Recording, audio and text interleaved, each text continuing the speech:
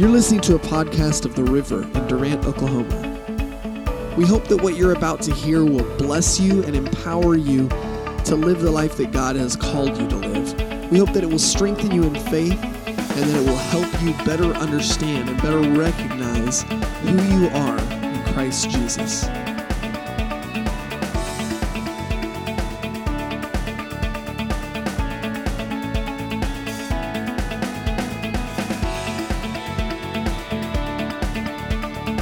I want to do a little recap from last week when we did this. For those of you who are visiting with us, I want you to understand this is the first time in 3.5, nearly 4 years we've been pastoring here, Miss Ann and I, that I have ever done a series or talked much at all about tithes and offerings. My very first time. It's not really in my wheelhouse to do this, but the leadership here and my Wednesday night church service, they asked me to do it. So you get to benefit from it. Amen. You get to benefit from this teaching on tithes and offerings. Amen. Now, I don't want you to be stubborn. I want you to listen. Open your heart to hear what I'm saying. Because I never talk about cursing anybody. Right. If you never tithe and never give another dime in your life, God will not curse you. That's right. You are blessed because God has blessed you with Jesus' blood. Amen. Amen. I don't believe in that cursing stuff. That's the Old Testament. Has nothing to do with you and me. Christ became a curse for us so we might receive the blessing. Amen. But now listen to me. Part of receiving the blessing is hooking up by faith to do it God's way. Yeah. He wants to bless you, but he can't bless you more than you participate. Got quiet all of a sudden. They were shouting over the no curse. He wants to bless you, but you have to participate with that blessing. And tithing is part of the way you do that. Amen. Amen. I said I don't want you to be stubborn about it because I thought of a story I heard years ago about an old Amish farmer. Had a stubborn mule. He pulled on that mule, said, "Come, mule, come." The mule wouldn't move. He pulled, he's leaning on the rope, pull and pull and pull and pull, till the mule finally just sat down. Amish farmer takes that rope and drops it, walks over to the mule, says, "Mule, thou knowest that I cannot curse thee because I am Amish. And thou knowest that I cannot beat thee because I am Amish. Mule, what thou knowest not is I can sell thee to a Baptist."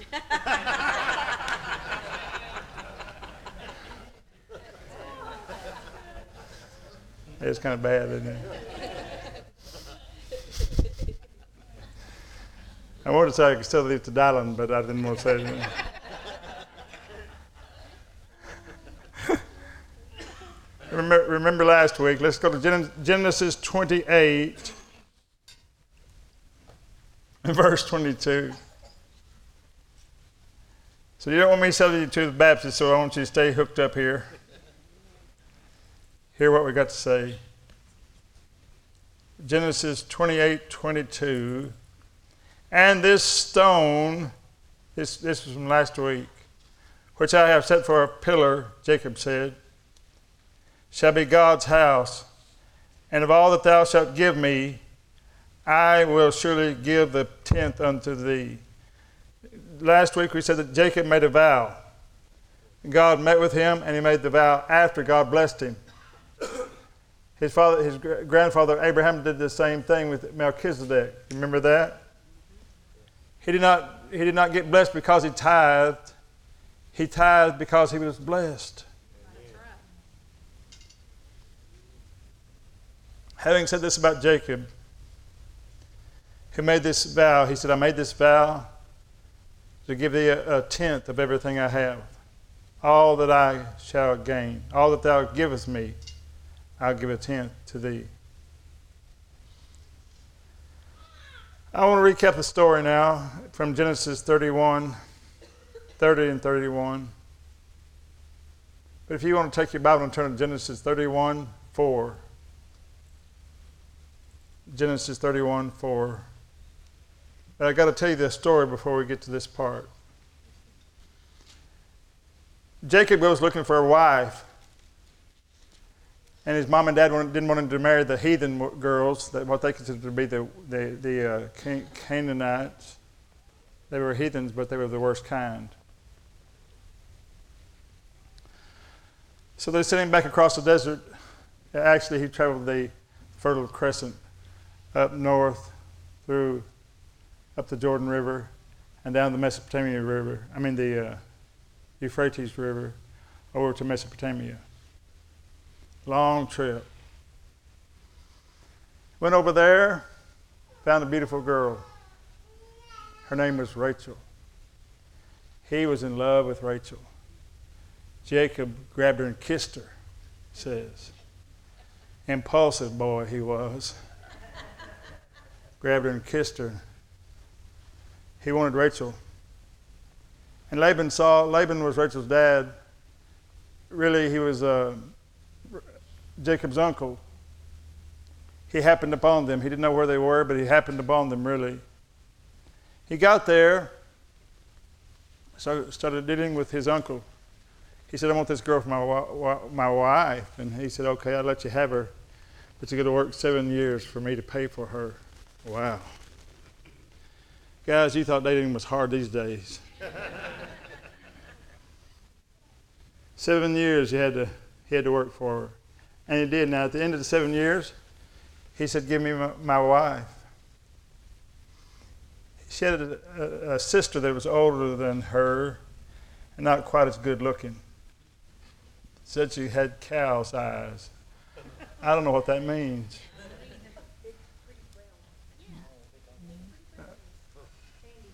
But they didn't mean it as a compliment. Something about her face looked like a cow. And he goes they have the big party, and what they do is they drink too much wine. And it's really dark, there's no outside lights. He goes into the tent, and Laban sneaked the wrong girl in there on him. He wakes up in the morning thinking he has had a wonderful night of passion with the most beautiful girl in the world. And when he opens his eyes and looks over there, he goes, ah! What are you doing in my bed? She said, I've been here all night, sweetheart. No! He woke up with the wrong girl. The ugly girl. Cow eyes. Now, I don't know about you, but a redneck from southern Oklahoma is going to kill somebody that day. Yeah. Somebody's going to get killed. Laban by name. But Jacob didn't do that. Jacob did not kill him. He went to him and said, what do I got to do? Why have you done this to me? You changed my wages. Laban said, well, that's our custom. You got to take this. You got to take this girl, and I'll give you the other one if you work another 7 years. Another 14 years to get the girl I wanted. So he did. At the end of that, he said, all right, pay me now. I'm ready to go. So Laban said, all right. This is where we pick up right here with verse 4 of Genesis 31. Jacob sent and called Rachel and Leah to the field unto his flock, and said unto his wives, I see your father's countenance, that it is not toward me as before, but the God of my father hath been with me. Verse 6, and ye know that with all my power I have served your father, the jerk. And your father hath deceived me and changed my wages 10 times. But God suffered him not to hurt me. Verse 8. If he said thus, the speckled shall be thy wages, the speckled cattle, that is, then all the cattle bear speckled. If he said thus, the ring straked shall be thy hire, then bear all the cattle ring straked. Thus God hath taken away the cattle of your father and given them to me. Verse 10. And it came to pass at the time that the cattle conceived, that I lifted up mine eyes and saw in a dream, and behold, the rams which leaped upon the cattle were ring-straight, speckled and grizzled. And the angel of God spake unto me in a dream, saying, Jacob. And I said, Here am I. And he said, Lift up thine eyes now, and see all the rams which leap upon the cattle are ring-straight, speckled, and grizzled. For I have seen all that Laban doeth unto thee. Now listen to this. This is what God says right here. I am the God of Bethel, where thou anointest the pillar, and where thou vowest a vow unto me. Now arise, get thee out of this land, and return unto the land of thy kindred. He said, I am the God of Bethel, where you vowed that vow. That's why I've been taking care of you. Right in the midst of a guy who's been cheating you, changing your wages, taking advantage of you, treating you rotten, I've been blessing you because of that vow. I'm still that same God of Bethel. That vow, what was his vow? Give 10%.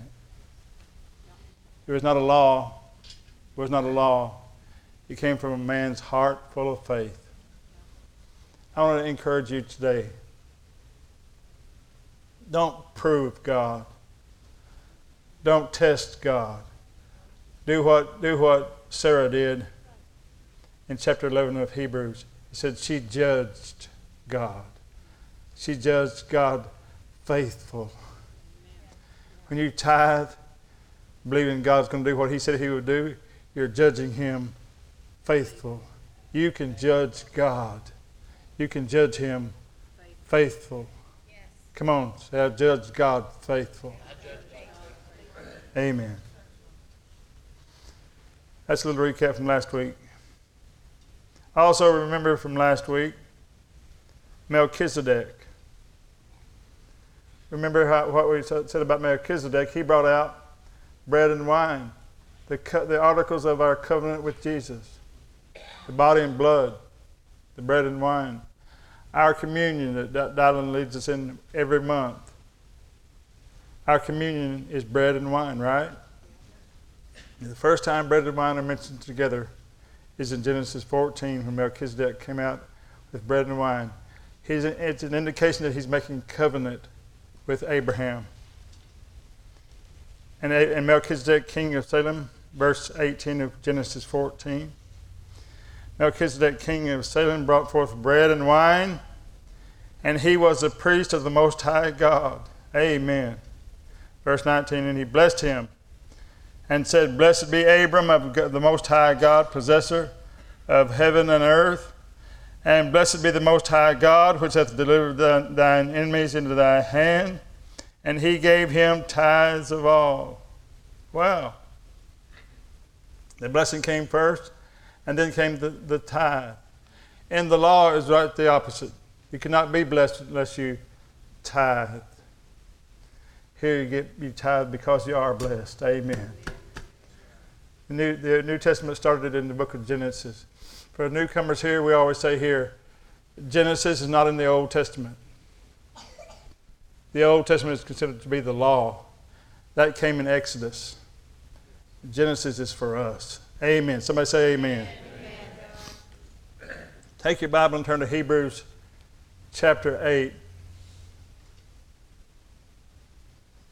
We'll see Jesus, our high priest after the order of Melchizedek. Melchizedek. Melchizedek. Amen.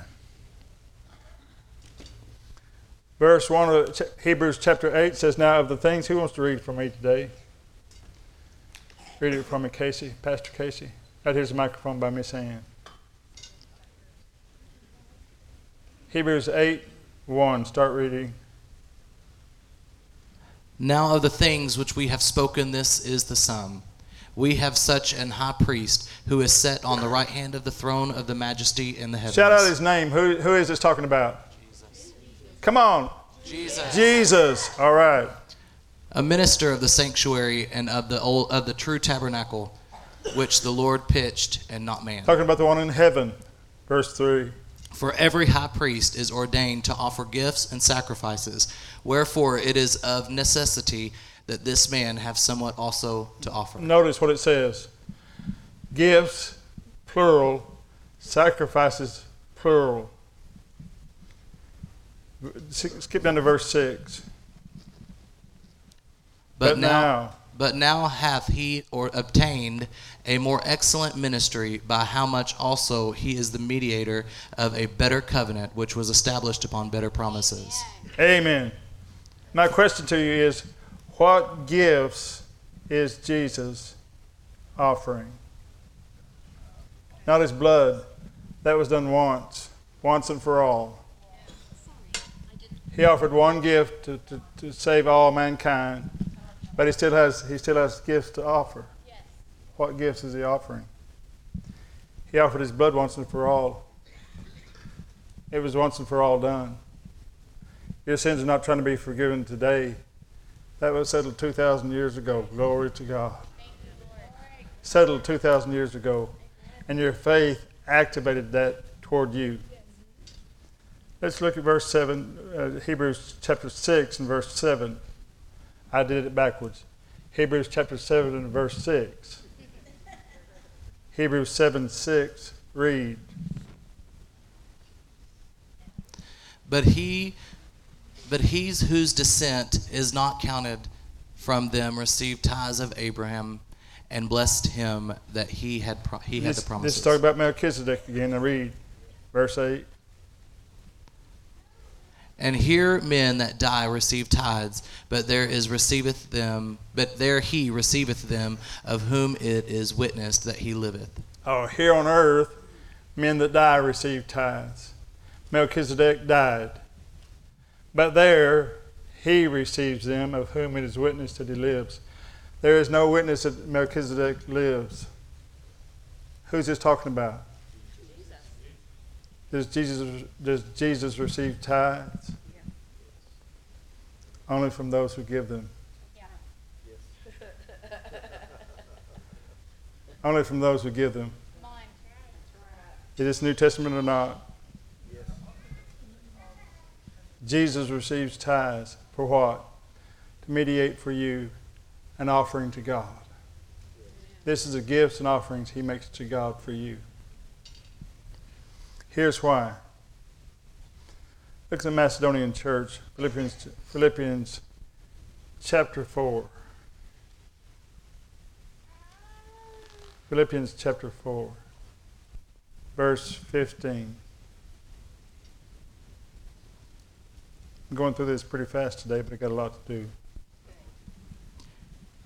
Now you Philippians know also that in the beginning of the gospel, when I departed from Macedonia, no church shared with me concerning giving and receiving, but you only. Now listen to me. He said that part of Macedonia, he's talking about the northern part of Greece where Philippi was. Philippi and Thessalonica were up in the northern part of Greece called Macedonia. The southern part of Greece is called Achaia. And you see that all through the New Testament. The reason they didn't talk about Greece is because Rome wanted Greece obliterated off the map. They just took the Greek Empire, and used the province names, the provincial names. And that's why they talk about Macedonia. And they were like if the United States was overrun by Russia, they might still call this Oklahoma, but they would not call it the United States. You understand? Okay. Where are we? Verse 16. For even in Thessalonica you sent aid once and again for my necessities. Yeah, this church is helping Paul in the ministry get the gospel out. Verse 17. Not that I seek the gift, but I seek the fruit that abounds to your account. Now listen, this is the whole point of me teaching you about tithing. I am tired of God's people being broke. I'm so tired of God's people having financial problems. Amen. This is a way out for you. Amen. If Paul's words mean anything, these are the words of God. I don't desire you to pay me, although I'll take it if you give it to me. I desire that you get fruit to your account while you're giving. Verse 18. Indeed, I have all and abound. I am full, having received from your Epaphroditus, the things sent to you, a sweet-smelling aroma, an acceptable sacrifice, well-pleasing to God. Now, this is awesome. There it is again. It's an acceptable sacrifice. He's saying that Jesus offered this up when you gave it to Paul. He said, when you gave it to me, Jesus received that as an offering to sacrifice before the Father for you. Amen. That's awesome. Verse 19. And my God shall supply all your need according to his riches and glory by Christ Jesus. There's your fruit. Listen to me. Listen to me. It did not say that God would supply your need on the basis of what you need. Did it? No. It did not say that. He's going to supply your need on the basis of how rich he is. According to how rich God is. My grandkids think I'm rich because I have big bowls of candy at every place they visit. They come to see me. I pour the candy out. I don't ask them, I don't tell them how much they can have. They say, I need candy to Papa. Max usually just walks in and says, chocolate. Puts it in his order right away, you know. And I pour the chocolate out on the cabinet. He looks at me, reaches up there and gets that, and he looks for me to say how many he can have. I say, you're at Papa's house, you get what you want. So he gets 2 handfuls. 2 handfuls completely. I want him to know that his need is being supplied, not on the basis of what he needs, but on my ability to supply. Yes. Thank you, Lord. Amen. God is able to supply your needs over and above anything you ask or think. He will supply your needs if you're involved in the giving part. See, the blessing, I got to think, what would God call a need then? He's going to supply our needs according to his riches and glory. I got to think about my grandfather, Raines, my mother's dad, who is in heaven now, I believe. And I don't know what kind of job he has up there, but I know what he liked to do on the farm. When he retired from farming, he turned it over to my uncle, and he became the road maintenance guy on the farm. Large farm over in Love County. Had roads all through it, had oil wells on it, and gas wells on the place, and had roads everywhere. My grandfather liked keeping the roads up. He even bought him a little old road maintainer, you know, the long thing with a blade under it. Had one of those, he made that maintain the roads. He just loved doing that. I can imagine they put him over a crew in heaven doing that. That's what he loved to do. I can imagine him going down the celestial streets and finding a pothole. Hey, there's a pothole here. And my grandfather was known to be frugal. You could hear him walking from a mile away. He squeaked when he walked. He was so tired. Frugal man. He did not get rich by being loose with his money. I see him in heaven. He comes upon this pothole. He stops and says, hey, boys, we got a problem here. We can't have potholes in heaven. Just imagine with him for a minute. God has a need. God has a need to fill this pothole. My grandfather's going to put cement in that. He thinks that's the best thing you can do for a road is pour with concrete. He calls down to the mine, hey boys, I need some call down to the concrete plant. I need some concrete up here in a hurry. Yeah, get it up here quick. I got a hole in one of the celestial streets. You sure concrete? Yeah, I want concrete, boys. I want the best we can get. Hangs up the phone. He gets a little text from the man upstairs. Concrete won't do, Wadey. Oh, yeah, Lord, I'm sorry. I shouldn't mix concrete with precious metal. All right, I'll take care of it, boss. Hey, boys, called down to the silver mine. Hey, boys, got a pothole here. Yeah, scratch the concrete order. Send me up some melted silver. We're going to put this silver in this pothole and fix the street. Silver's better than gold because it's harder. Okay, hangs up the phone. Thinks, all right, man, now we're in business. Gets another text. Beep. Silver won't do, Wady. Lord, are you kidding me? In that farm in Thackerville, I had a budget. Had to be careful because I had to watch how I met my needs. Had to be careful how I met my needs. One time he built a brand new house. Did not want to pay a bricklayer. He said anybody can lay bricks. And he did. He laid his own bricks on the front of his house and went like this. Not a straight line anywhere. It was awful because he was always on a budget. Brand new house. Always on a budget. I can imagine God saying, Wadey, my needs are only met with gold. Yes. Pure, unadulterated gold. Because God, if he has a need, his need has to be met with abundance. And that's how he said he's going to meet your need. Yes. Not according to what you need, but according to his riches in glory. Yes. How rich is God? Thank you, Lord. That's good. According to his riches in glory. And listen to me. By Christ Jesus. That does not mean that Jesus is going to jump up and run down here and hand you stuff. He's not a delivery boy. He's the king. God is going to do this on the basis of what Jesus already did at Calvary. He paid for your prosperity when he paid for your sins. Amen. By Christ Jesus. Now God shall supply all your need according to his riches and glory by Christ Jesus. Amen. Glory to God. Somebody say amen. That's awesome. Now let's look at Galatians chapter 6. Galatians chapter 6. You getting anything out of this today?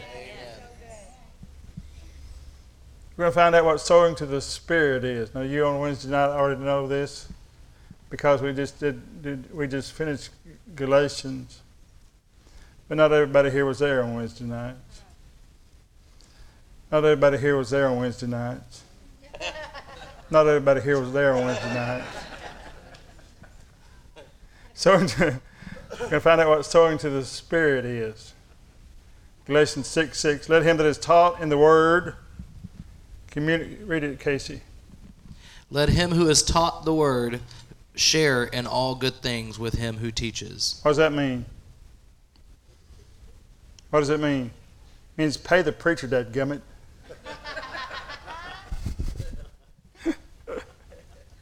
I just had to say it one time, sweetheart. I'm sorry. Verse 7. Do not be deceived. God is not mocked. For whatever a man sows, that he will also reap. All right. Listen to me. He puts this in the context of giving to those who teach you the word. Sowing and reaping in the context of you giving to those who teach you the word. Verse 8. For he who sows to his flesh will out of the flesh reap corruption. But he who sows of the Spirit will of the Spirit reap everlasting life. What has he just said sowing to the Spirit is? Giving to those who teach you the word of God. Yes. That's what sowing to the Spirit is. I like verse 9 too. Casey, read that one. And let us not grow weary while doing good, for in due season we shall reap if we do not lose heart. I remember them telling me one time I was in a field of peanuts. Anybody know what peanuts are? Love County used to be full of them. They put me in a field and they said, John, you get to have a drink of water at the end of every row. I said, oh, that's going to be good. You get to have a drink of water at the end of every row. Put me out there and looked up. The row was a mile long. Had to hoe a whole mile before I could get a drink of water. I thought I was going to die.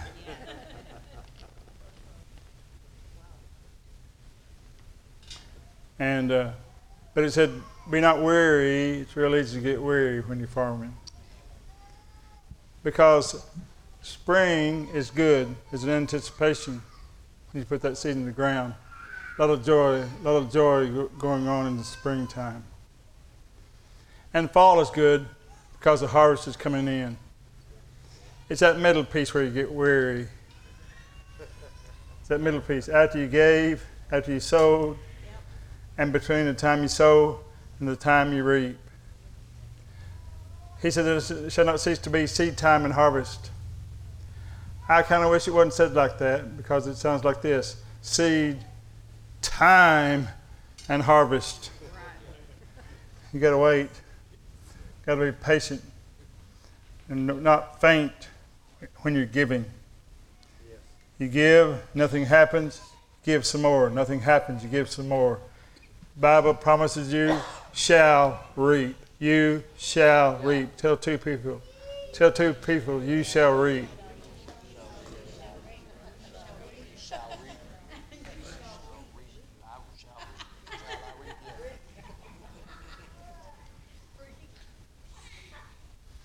I want to start into this today. I won't be able to finish this part today.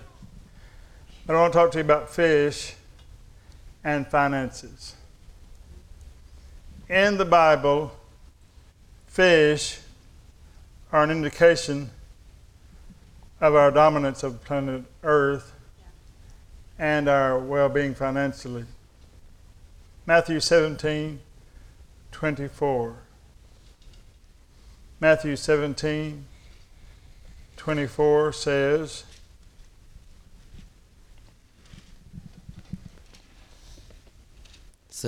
when they had come to Capernaum, those who received the temple tax came to Peter and said, does your teacher not pay the temple tax? He said, yes. And when he had come into the house, Jesus anticipated him, saying, what do you think, Simon? From whom do the kings of the earth take customs or taxes, from their sons or from strangers? Peter said to him, from strangers. Jesus said to him, then the sons are free. Nevertheless, lest we offend them, go to the sea, cast a hook, and take the fish that comes up first. When you have opened its mouth, you will find a piece of money. Take that and give it to them for me and you. Wow. Wow. Fish and finances. You know why Jesus wouldn't give his ministry money for a tax?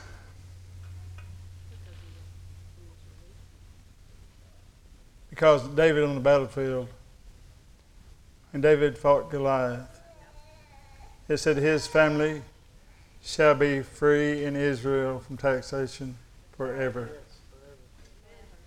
Forever. Jesus just took hold of the promise that was his and took command of the fish and made a little fish go pick up a coin off the bottom of the lake. For all time, coins at the bottom of lakes are public domain. It's anybody's money. Finders, keepers, losers, weepers. That money would belong to anybody that got it. Nobody could find it, but Jesus had a line on the fish. Made a little fish go pick up a coin, and told Peter, now stick a hook in the water. First one that bites, that's the one that have money in his mouth. Look in his mouth, he'll have money in his mouth. How did Jesus do that? He took command of the fish, and therefore took command of his finances. The first mention of dominance and dominion of man, the first thing God gave man dominion over was a fish of the sea. Look it up yourself. Genesis chapter 2. He gave us domination over the fish of the sea first. So I want to say to you, prosperity is God's plan for you. Number one, prosperity is God's plan for you.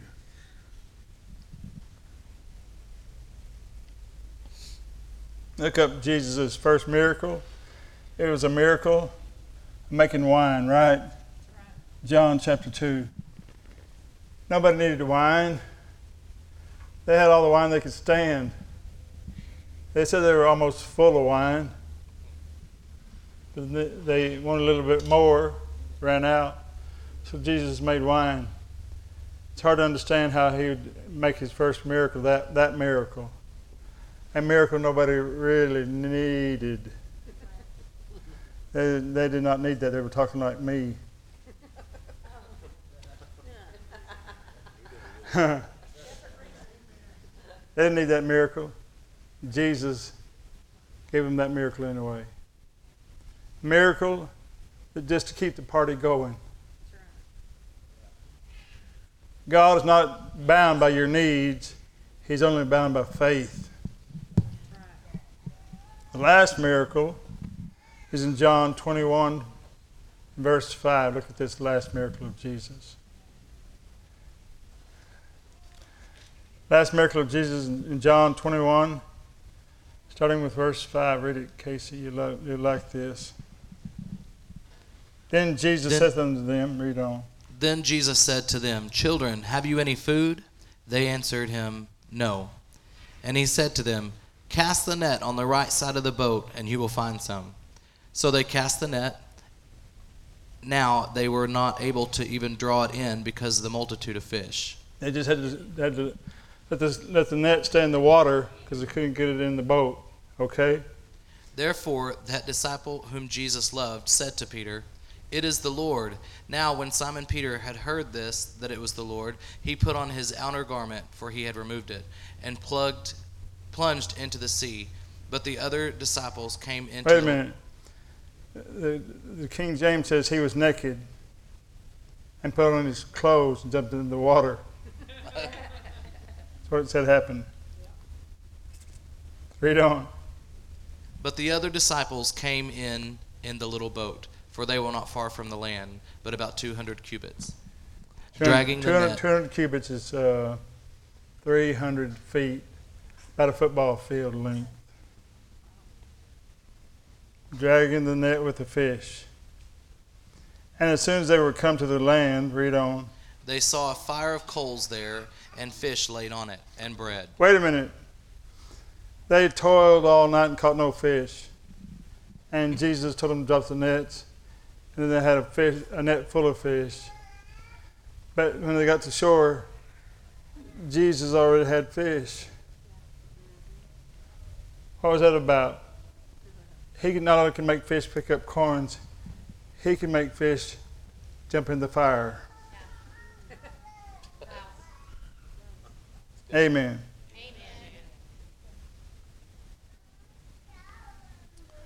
Fish and bread there on verse 10. Read that. Jesus said to them, Bring some of the fish which you have just caught. Simon Peter went up and dragged the net to the land, full of large fish, 153. 153. And although there were so many, the net was not broken. Wow. Jesus said to them, It is not God's will for you. So let's stop right there. Yeah. It is not God's will for you to lose the prosperity he gave you. That's good. His will is for you to be prosperous and stay prosperous your whole life. Amen. The net was not broken.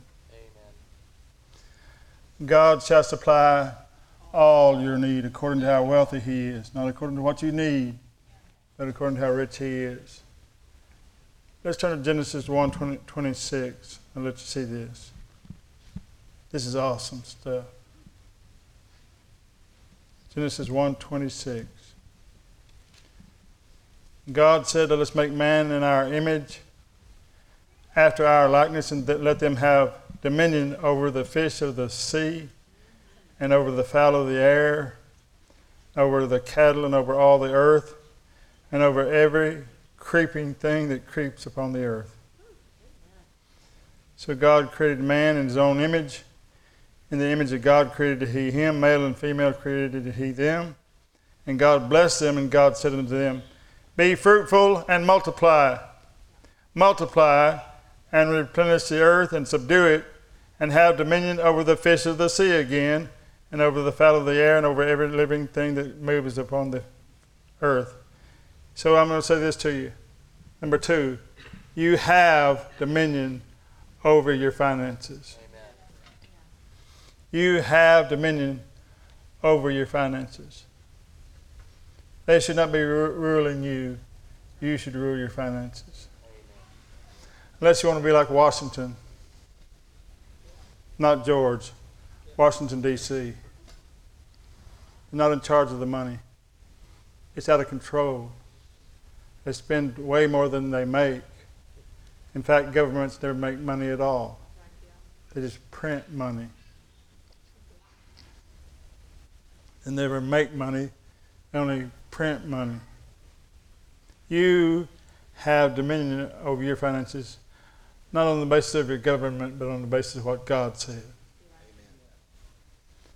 Look at Numbers 11. Numbers 11, 1. I'm not teaching you out of the law. I'm just showing you something here that you need to see.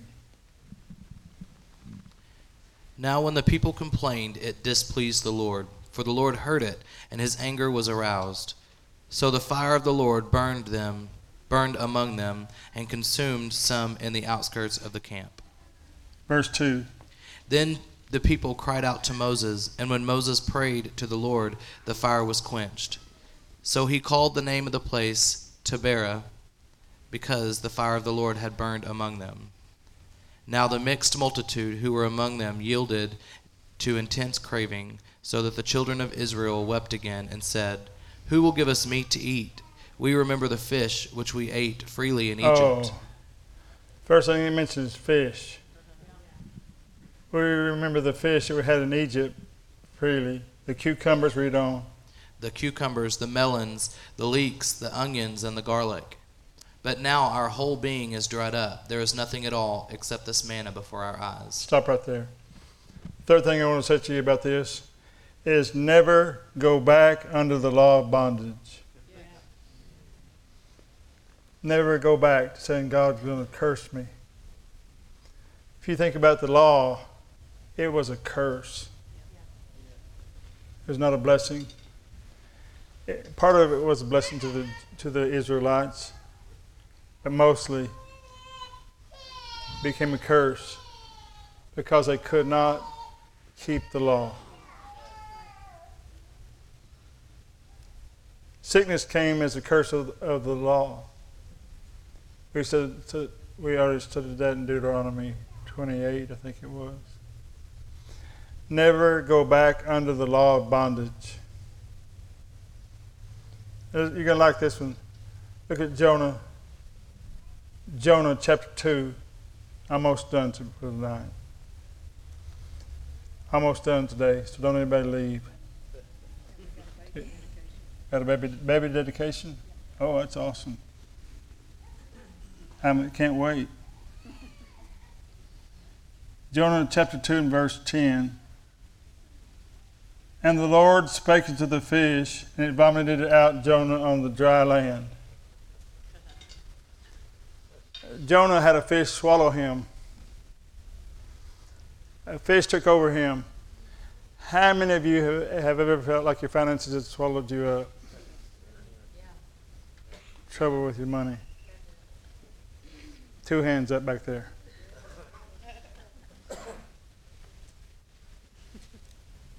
Jonah prayed a prayer. He made a vow. In the whale's belly, he made a vow to God. He said, I will give that I have vowed.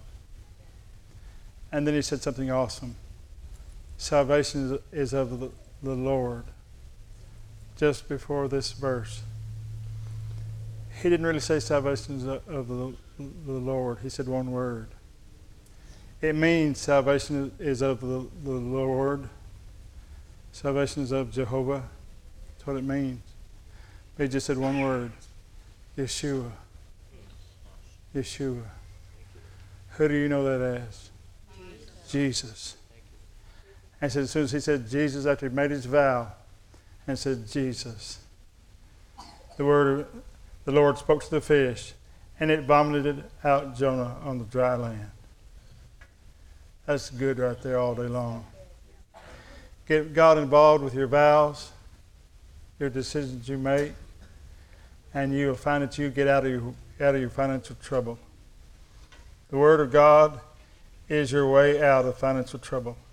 It said God spoke to the fish. Let my people go. Amen.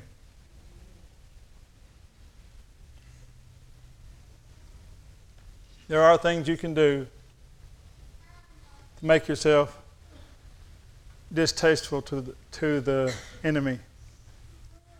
One thing you can do to be distasteful to the enemy is be consistent with your giving. Every fish that swallows you will have to throw you up. Amen. Everyone will have to throw you up. I used to hate to be called to the board when I was a kid. My teachers liked me to come to the board, and I was no good at math at all. I was a word guy. I won district championships in speech and poetic recitation, stuff like that, several times. Miss Ann too. But I did not like math. Dylan's a math guy, I believe. I was not. So she always called me to the board in algebra. I learned how to get out of it. I would take my chalk, put my fingernail right down by the bottom of the chalk. And every time I ran my chalk down the drove my teacher crazy. She said, "Stop that." I said, "I don't want to be here." She said, "Sit down." Every time she called me up there, I put my fingernail down there and I, "Stop that, sit down." Yeah, it drove her nuts too. It didn't bother me at all. You make yourself distasteful enough to the devil. He's like fingernails on a chalkboard with your consistency to pay your vows. I love you all very much. God bless you.